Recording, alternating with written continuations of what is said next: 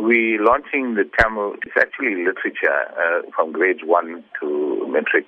Previously, we had Tamil Primer, which assisted us in the early years. I must say there was a number of other books that were produced by a number of followers in our community. But this is the first time that a set of books has been done by various scholars from India, from Chennai, and including our own teachers in South Africa to fulfill the needs of the Tamil students in this country. What is the purpose of these books being introduced? Rachel, we don't have a set of books for students. This is the first time ever you'll find a child will be able to have a textbook. There's no textbooks, at least literature books that is given by the department or, by individual organizations which are preparing these books.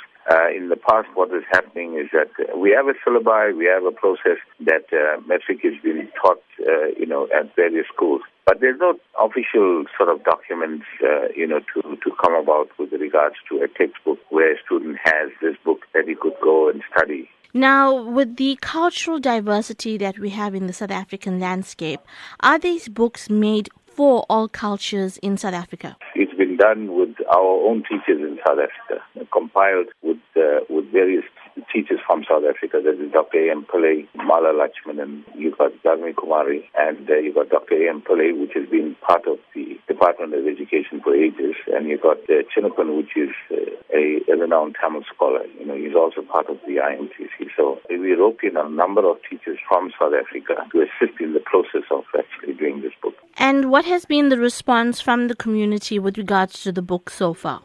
So there's a broad spectrum of people throughout the country which is supportive of this sort of books.